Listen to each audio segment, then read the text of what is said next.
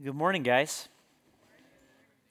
So, for the last few days, we've talked about the truth of God, the truth of Scripture, the truth of Jesus. And today I want us to ask a question that we haven't asked yet. I want us to ask the question of why. Why? Why did Christ come? Why did the eternal Word of God, God Himself, take on flesh and walk among His people here on earth? Why did Jesus come? Why did Christ die? Why? I think we see the answer to that question in the book of John, in John chapter 3. If you want to open there with me, we'll be in John chapter 3, and we're going to look at verse 17. Now, chances are, many of you have heard John 3:16 before. Probably a lot, right? It's the most famous verse in the Bible. But today I want to look at John 3:17, the verse that comes right after. And the reason I want to do that is because starting in 3:17, we get the why.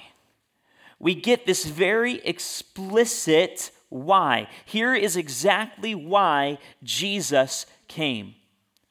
Here's the truth of why Jesus came. The truth of who we are. The truth of our sin. So listen to this. This is John 3, starting in 17. We'll read through verse 18. It says this. For God did not send His Son into the world to condemn the world, but in order that the world might be saved through Him. God did not send His Son into the world in order to condemn the world, but in order that the world might be saved through Him. Whoever believes in Him is not condemned, but whoever does not believe is condemned already because he has not believed in the name of the only Son of God. So why did Jesus come? Well, He didn't come to condemn, but to save. Jesus came to save. Why? Because the world already stood condemned.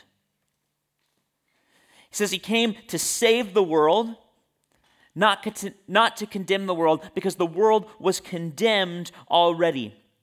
Those who did not believe in Him were condemned already because He did not believe in the name of the only Son of God. Why was the world condemned? Because they did not believe. Why did they not believe? Well, let's continue into verse 19. It says this, and this is the judgment. He's talking about this condemnation. This is what it looks like. He says this is the judgment.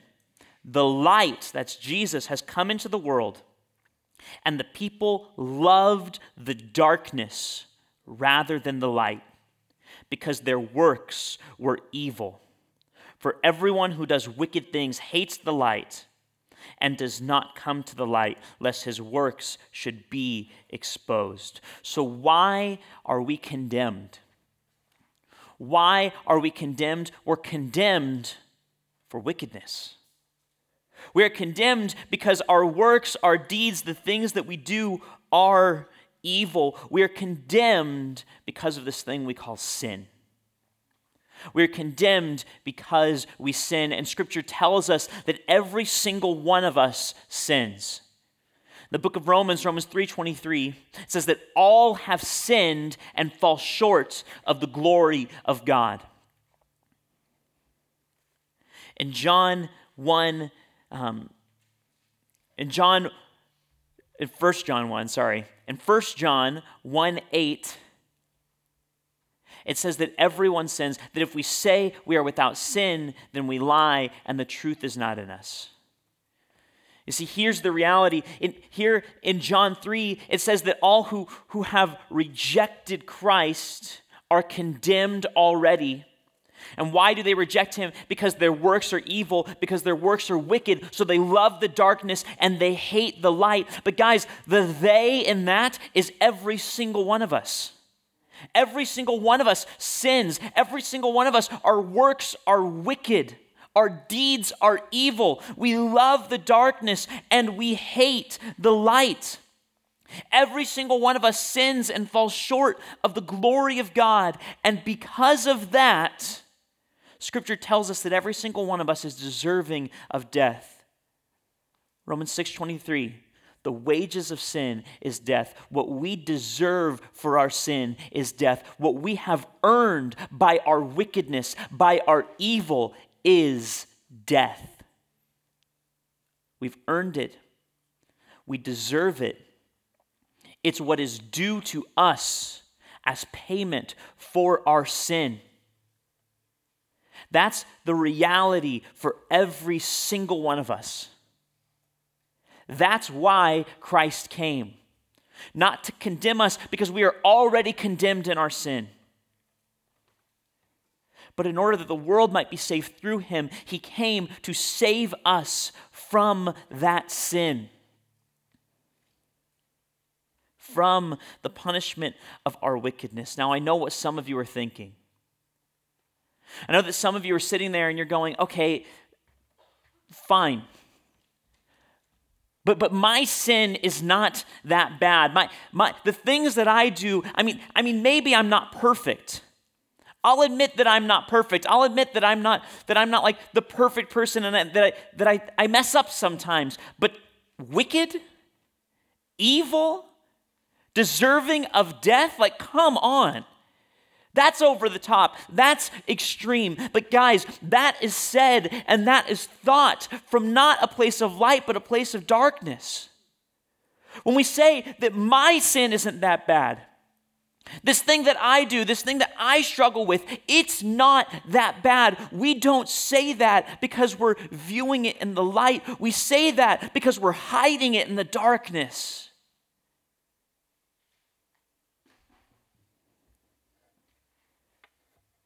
So at my house, we have these big sliding glass doors. The back of kind of like our living room dining area, these huge like floor to ceiling, big giant windows, and it's great. Except those big giant windows in our living room, kitchen area, those windows face west. And what that means is that for 23 hours a day, my house is clean. For 23 hours a day, my house is clean, it's nice, it's comfortable. But for 1 hour a day, when the sun is at just the right height and it goes over the trees and over the fence and right in through that back window, and it covers my whole living room, my whole kitchen, my whole dining area in bright, unforgiving sunlight, for that 1 hour a day, my house is not clean anymore. For that 1 hour a day, you see every speck of dust, every cobweb, every Ritz cracker that's crowned into the carpet underneath the high chair. You see every mark of crayon on the wall. You see every bit of Play-Doh that didn't get put back and is now a rock hiding in the carpet somewhere. You see every little bit of filth and grime and dirt, because when the light shines, it shows the reality of what's going on. Guys, it's the same way with our sin. It's the same way with Christ. See, the reality is every single one of us is a sinner. Every single one of us is wicked. Our deeds are wicked. Our works are evil. And we hate the light. We hate that 1 hour a day when the sun shines in and we see all the cobwebs. We hate the light of Christ because it shows the depth of the wickedness of our sin. Guys, this is why the gospel is offensive. This is why the message of Jesus is offensive. This is why throughout history, Christians have been persecuted. They have been put to death. They have been killed. They have been hunted down. This is why today in our culture, people who stand on the word of God, who stand on the Bible, are called hateful. They're called bigoted. It's not because Jesus came and died for us. See, no one takes offense to the idea that Jesus died for them. We take offense to the idea that we needed him to. We take offense to the idea that we are so wicked, that we are so evil, that our deeds are so evil, that we are deserving of death, and that we need someone to pay that price for us. We don't take offense to the idea that Jesus died for us. They take offense to the idea that we needed him to. But we did. And we do. Because we are in the darkness and we hate the light. Because our deeds are wicked, our works are evil, our sin is real, and it is serious. Some of you have a long list of things that come into your mind when you hear me talk about your sin. You have things that you've done, things that you're ashamed of, things that you know are wicked. Some of you don't. Some of you go, I mess up this way. I have this little problem here, this little problem there. Maybe I lie, or maybe I went too far with my boyfriend or girlfriend, or maybe I'm going to websites I shouldn't be going to, or whatever it is. But it's not that big of a deal. It's not like I killed anyone. But here's the reality. Your sin, whatever it is serious. And when we look at it in the light of the gospel, when we look at it in the light of God's truth, we realize just how serious it is. Because you see, Jesus did need to come and save us. That was our only option because our sin is worse than we ever thought it was. Listen to this description of sin from the book of Romans. This is Romans chapter 1. You can turn there if you want, or you can just listen. Romans chapter 1, verse 18 is where I'll start. It says this, "For the wrath of God is revealed from heaven against all ungodliness and the unrighteousness of men." All ungodliness and the unrighteousness of men. What is he talking about? Sin. The wrath of God is revealed against all sin. Sinners who, by their unrighteousness, suppress the truth. For what can be known about God is plain to them because it has been shown to them. For his invisible attributes, namely his eternal power and divine nature, have clearly been perceived ever since the creation of the world and the things that have been made, so they are without excuse. Now listen to this. For although they knew God, they did not honor him as God or give thanks to him, but they became futile in their thinking, and their foolish hearts were darkened. And claiming to be wise, they became fools, and they exchanged the glory of the immortal God for images resembling mortal man and birds and animals and creeping things. Therefore, God gave them up to the lusts of their hearts, to impurity, to dishonoring their bodies among themselves, because they exchanged the truth about God for a lie. They worshiped and served the creature rather than the Creator, who is blessed forever. Amen. Guys, that's what sin is. Sin is when we trade the truth about God for a lie. Sin is where we take something, anything else other than God, and we worship it as God. We put it in the place of authority and power and ultimate truth in our lives, and we seek that thing instead of seeking the Creator who is blessed forever. Amen. We take anything other than God and we give it the primary place in our lives. We set it on the throne of our lives and we seek after it. That's what we do every single time we sin. No matter what that sin is, no matter how innocuous or small or minor it may seem, it is an incredible act of treason against the King of the universe. It is kicking God off of the throne of our hearts and our lives and putting something else there. And it doesn't even matter what that thing is, because when we kick God off his throne and we put anything else there, we have committed treason against our King and we are deserving of death. That is what our sin is. Whether it's a white lie or whether it's a cold-blooded murder, either way, it is treason against the King of the universe. And when the light shines, it shows us exactly what our sin is. See, we want to hide our sin in the darkness of relativism. We want to hide our sin in this darkness that says, hey, I'm not hurting anybody. I'm just doing my thing. This isn't that bad. We want to hide our sin in this darkness of, yeah, I get that this isn't the best, but I'm not like that guy. I'm not as bad as that person. My sin doesn't even measure up to them. We want to hide it. But then Jesus Christ comes along, the perfect, sinless standard of perfection, and he shines this light on our sin that shows just how wicked and just how evil our deeds are, because our sins are treason against our King.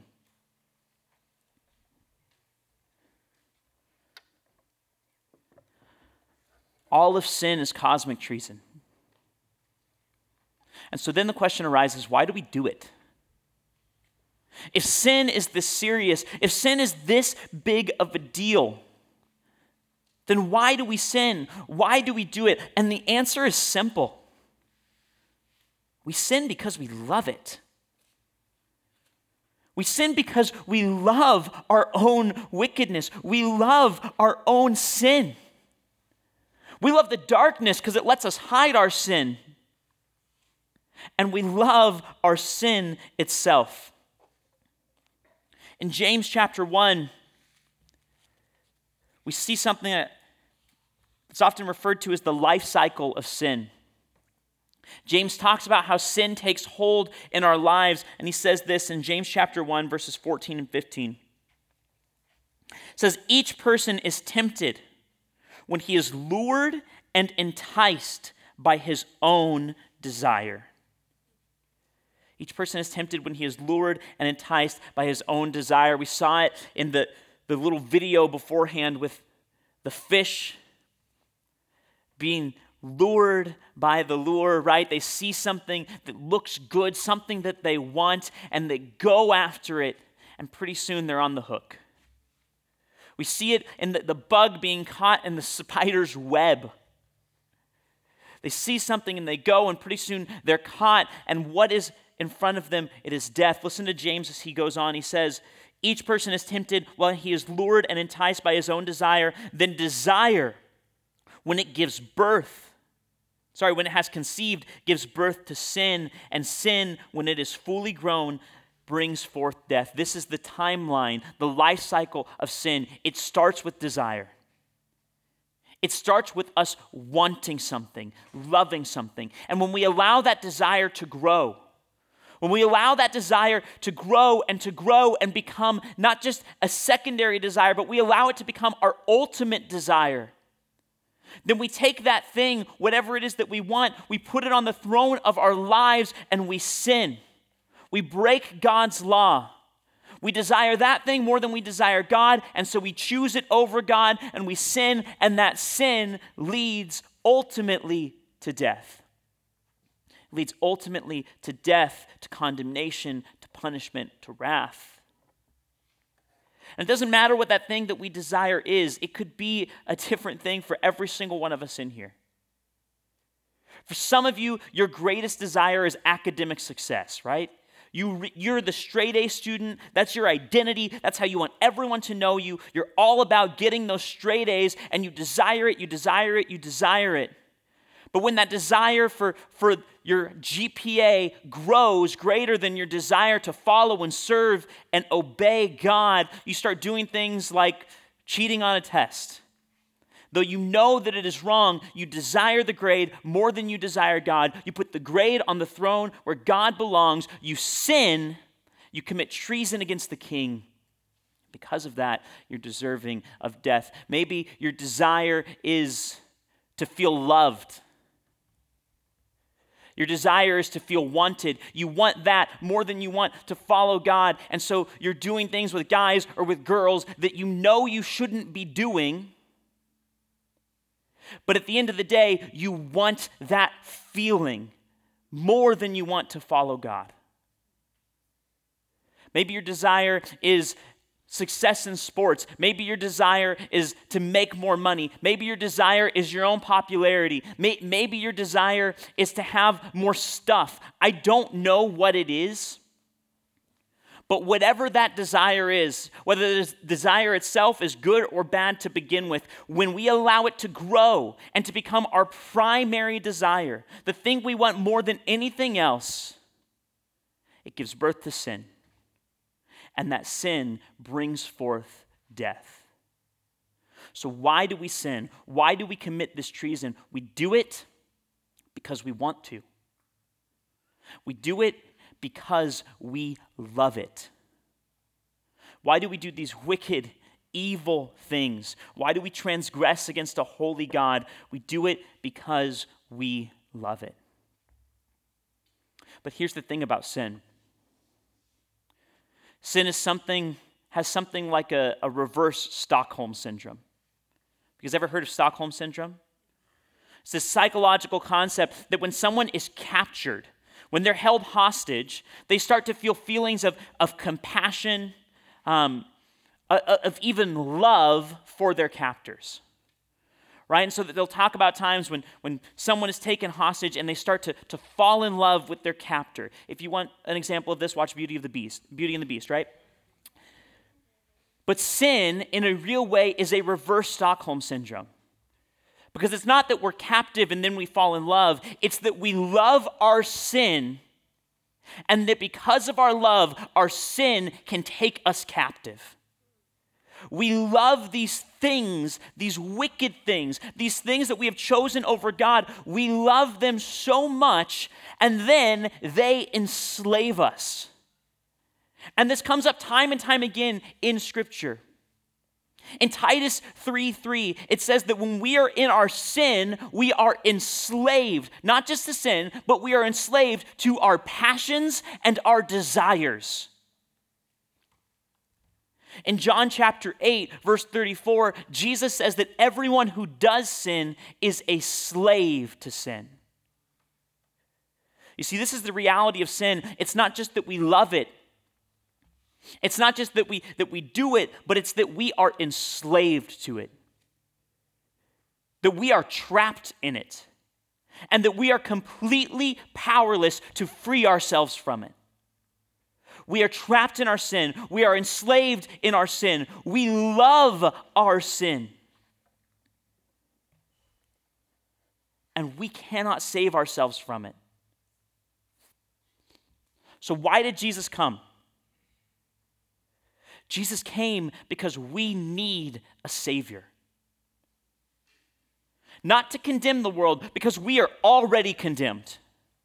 We are already condemned by our sin. We are already condemned by our rejection of God and our embracing of sin. We are already condemned by the fact that every single one of us has traded the truth of God for a lie and has worshiped the creation rather than the Creator who is blessed forever. We are already condemned by our own actions, by our own wickedness, and though we try to hide it in the darkness of relativism, though we try to hide it and to say it's not that big of a deal, and to say it's not that serious, and I'm still a good person, and I don't actually deserve any punishment for these little mistakes that I've made, as we try to hide in the darkness, the reality is we need a Savior. Because our sin is serious. Our sin is grievous. Our sin is treason against our King, the ruling and reigning King of the universe, who spoke everything into existence with the power of his words, who holds the universe in the palm of his hand, who is holy and righteous and just. We stand before him condemned by our sin, and we love it. We're trapped, and there's nothing we can do to set ourselves free. We're trapped in the dark. We are in love with sin. We are enslaved by sin. We are under condemnation because of sin, and Scripture tells us that we are dead in our sin. We are dead in our sin. Dead things can't make themselves alive again. We are dead in our sin. What we deserve for our sin is death. What we deserve for our sin is eternal separation from a loving, holy, merciful, righteous, graceful God.